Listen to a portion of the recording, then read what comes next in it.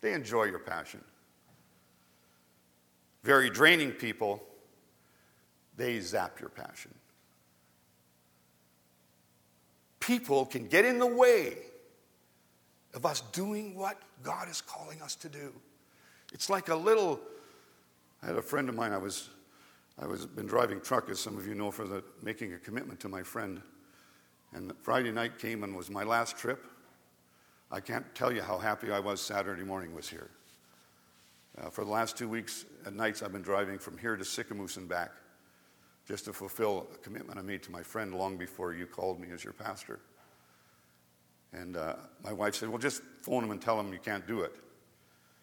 My response is, my yes is yes and my no is no. But I was glad my yes was over Saturday morning. Especially with this week, with the landslides and snow slides that were happening. But people can get in the way of us fulfilling the mission. And the young man said to me this morning, he said, well, you're finished, so if he calls, are you going to do it anymore? I said, not on your life.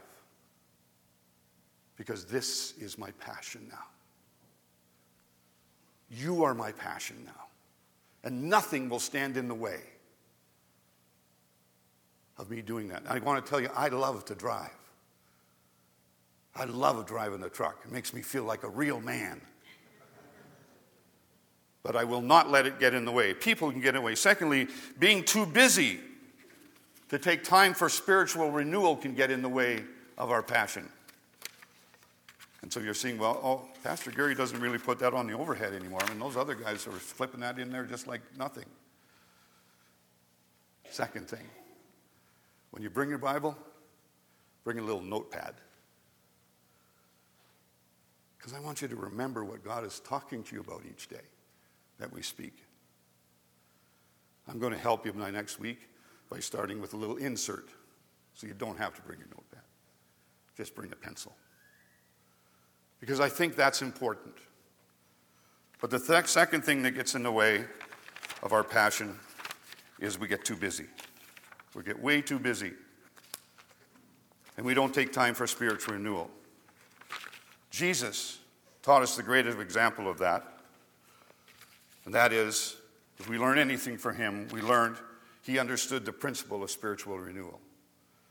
He understood the principle of getting away, even from his disciples, so that he could spend time with God and just have his own renewal.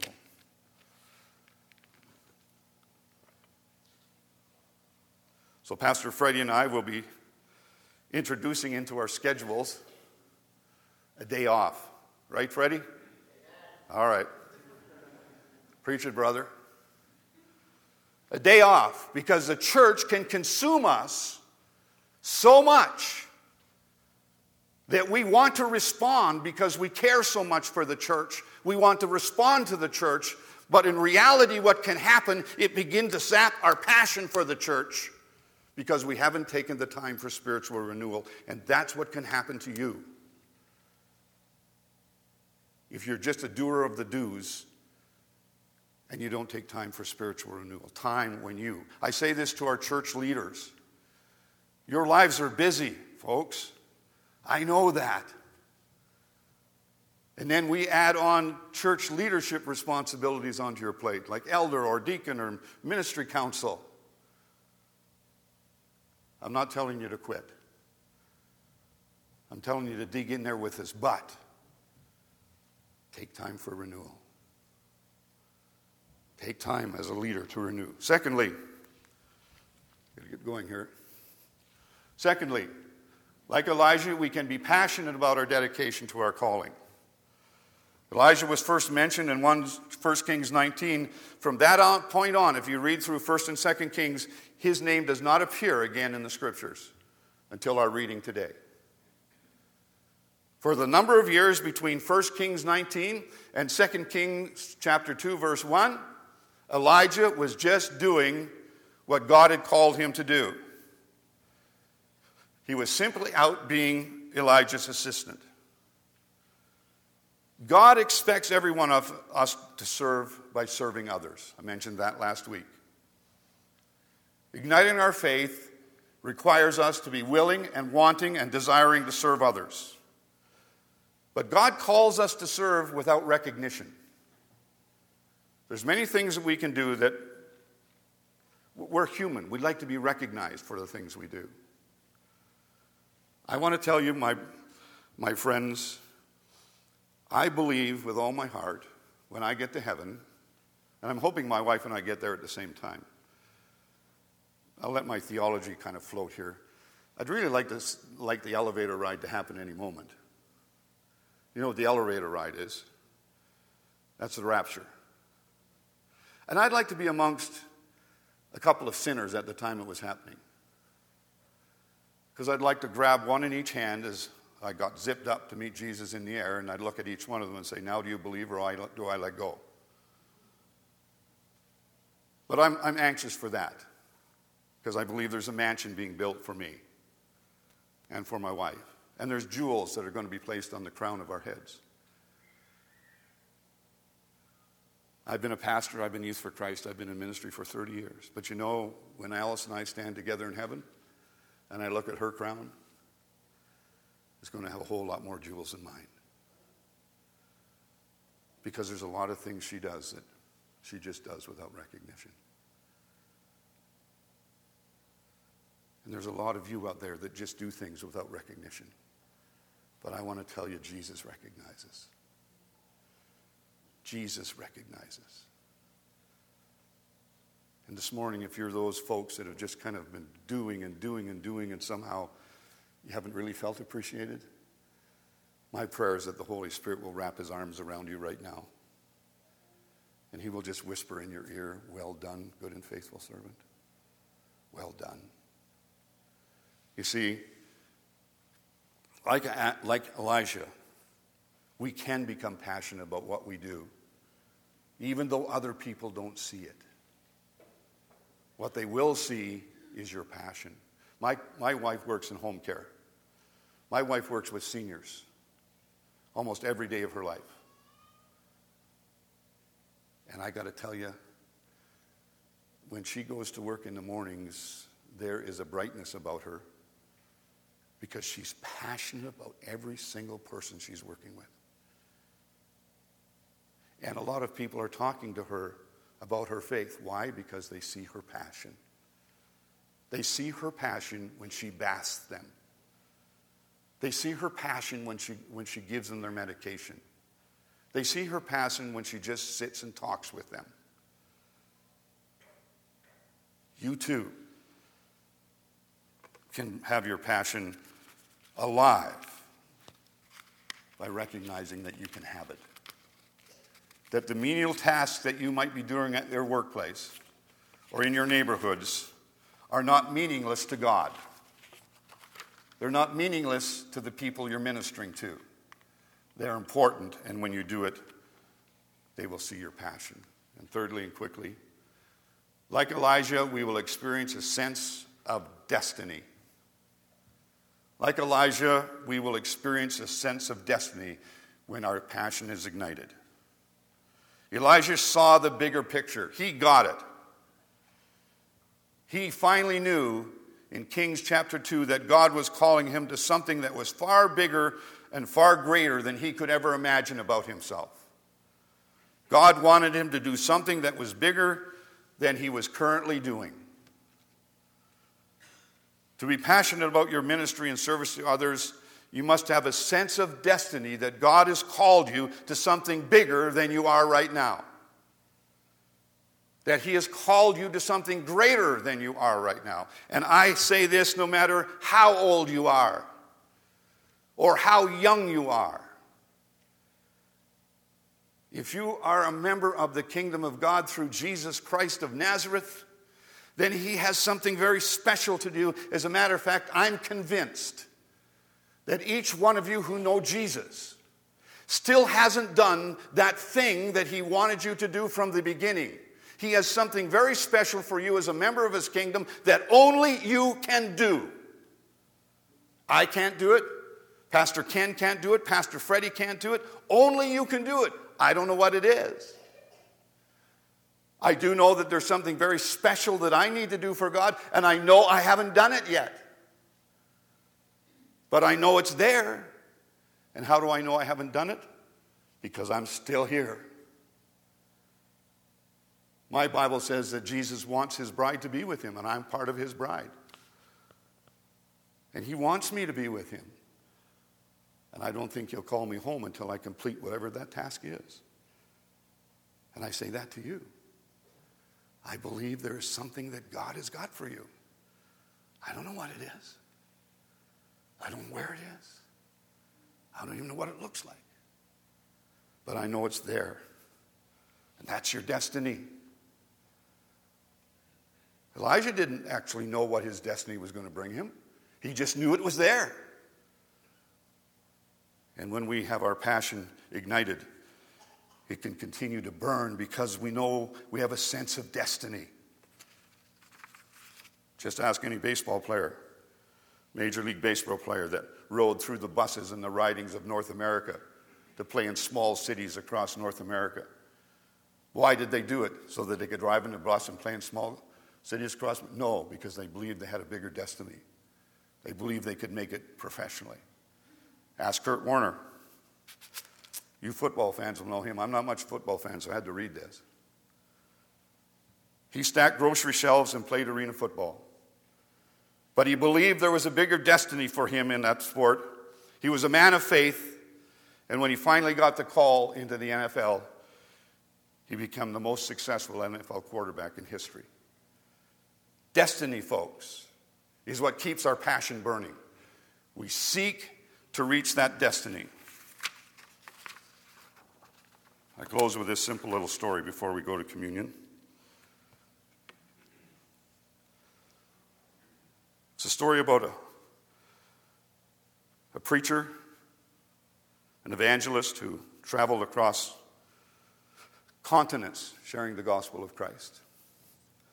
And he was asked to speak to a group of singles in Florida about igniting their faith and their walk with God.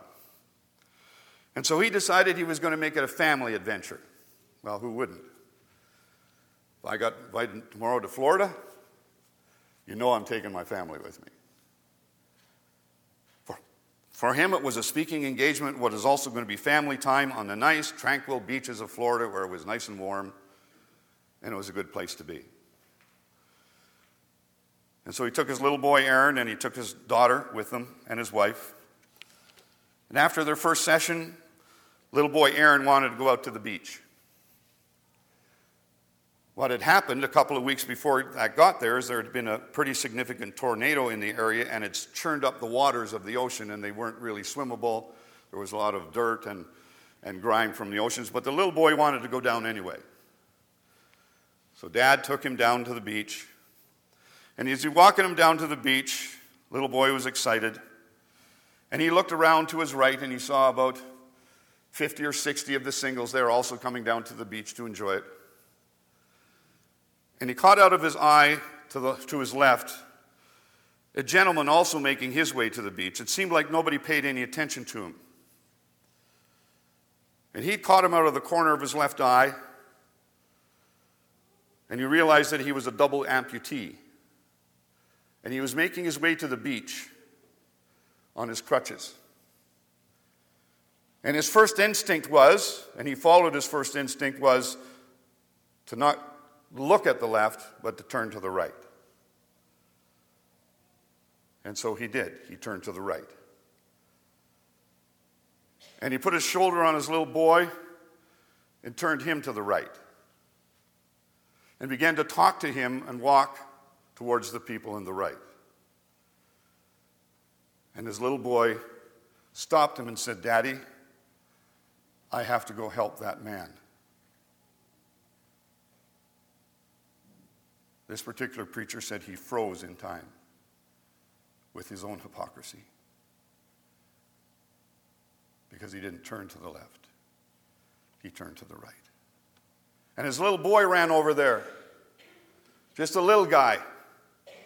And he tried to help the man up. He picked up his crutch and he tried to lift the man up. And all of a sudden, the people on the right began to move towards the little boy and the man. And they came along and they picked up the crutches and they helped the man up on his feet and they walked him back to the hotel deck. And the little boy come running back to his dad with tears in his eyes. And he says, "Daddy, I couldn't help him. I wasn't strong enough to help him." And all of a sudden the light went on. And he said to his son, "Son, you fulfilled your destiny for today. I failed mine, but you fulfilled yours. And if you hadn't have gone there, none of those people would have seen it because they saw your visible faith." A little boy who could hardly lift 50 pounds, with every ounce and energy in his body trying to lift a grown man, a double amputee. They saw his faith, and they responded immediately. And the whole crowd went over to him, and they helped. What is your destiny for God? What is your destiny for God? Because as you move towards it, you will be bringing others right along with you. They'll be coming right with you. Passion. If we are going to prepare our field for the rain, we must become passionate. We must become passionate people about the gospel. We must become passionate people of what Jesus did and paid, so that we might be able to remember him today for us. We've got our tech team to make a little switch. I'm going to show the video at the end instead of at the beginning. This morning we get to participate in a tradition for evangelical Christians. And I understand this morning, I don't know if they're here yet, might have to preach. Oh, here they come. I was going to say, I might have to preach longer, and they're saying, "Oh, no.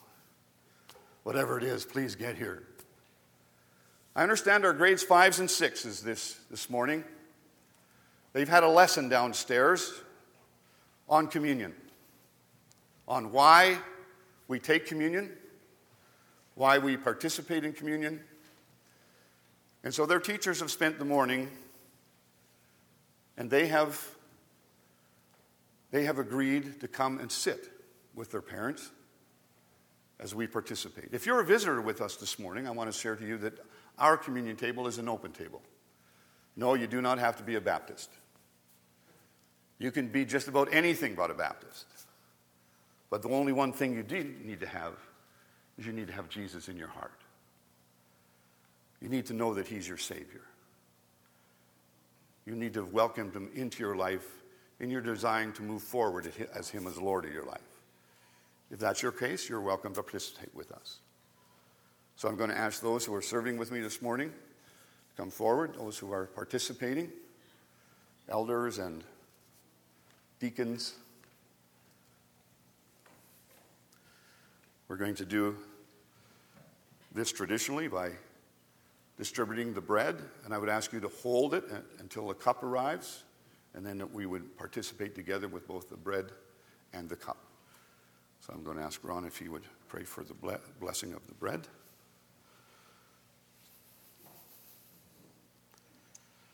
Dear Jesus, we thank you. We thank you for your obedience to the Father, your willingness to go to the cross, to be a sacrifice for our sins, to stand there, to be there in our place. And in honor of that, we remember what you've done. And we thank you for this meal and what it represents, what it means for us as your adopted children now. So Jesus, we thank you for your sacrifice. Amen. I'm going to ask Rita if she would pray for the blessing of the cup. Precious Jesus, you wouldn't be here if it wasn't for the blood that you shed on our behalf. And we praise you with all our hearts to be children of God And may at this time our hearts just be lifted up to you with gratitude for what you have done.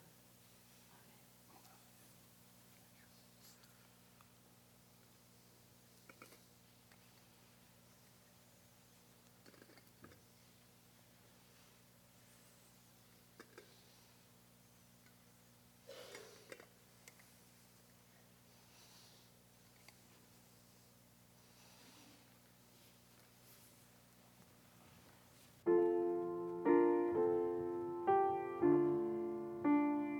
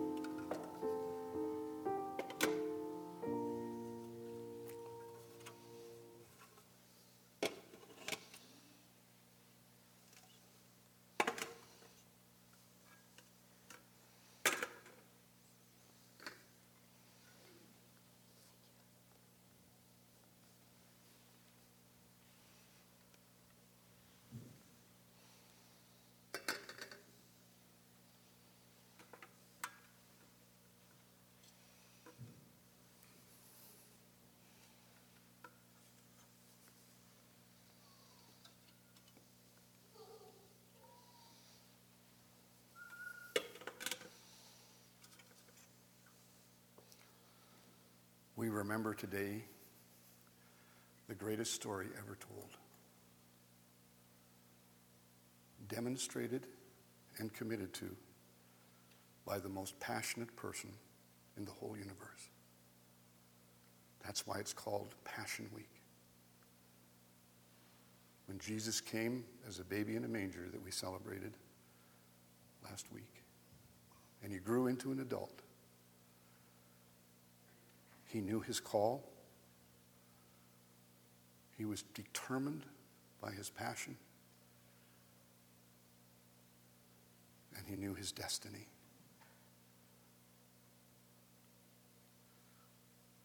He said, by participating in the body that was broken for him, let's do this together.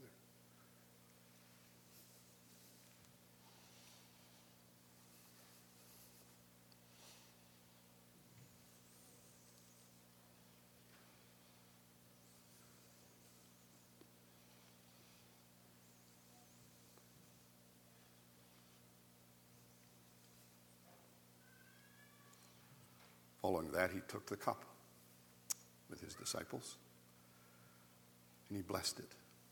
And he said, drink this in remembrance of my shed blood for you. Let's do that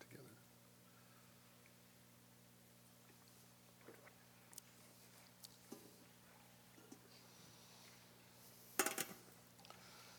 Now, in closing, we're going to show a video. While that video is being shown, think about what your call is and what your passion is. And in the center of your heart, cry out to God, give me a double portion. Give me a double portion.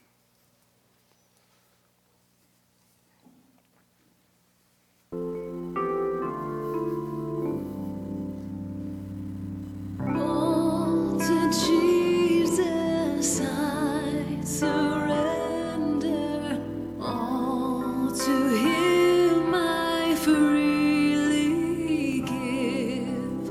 I will ever love and trust him, in his presence daily live. I surrender.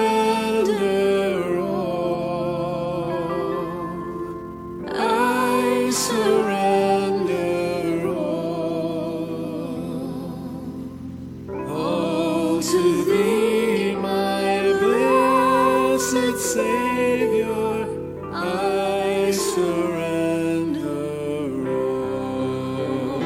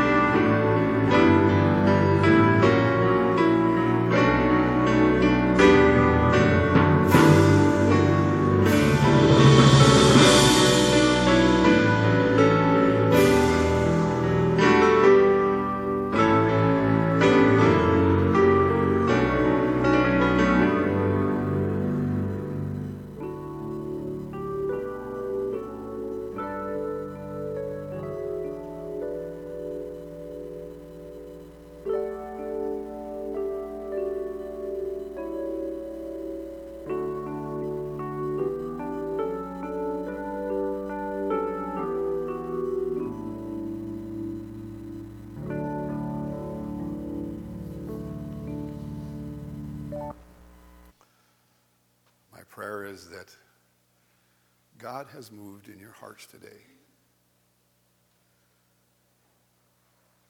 Now let's take forth his words when he said in his word, now go forth in all the world and bring the gospel. But let's do it passionately so people will get excited. Go now with his blessing in Jesus' name.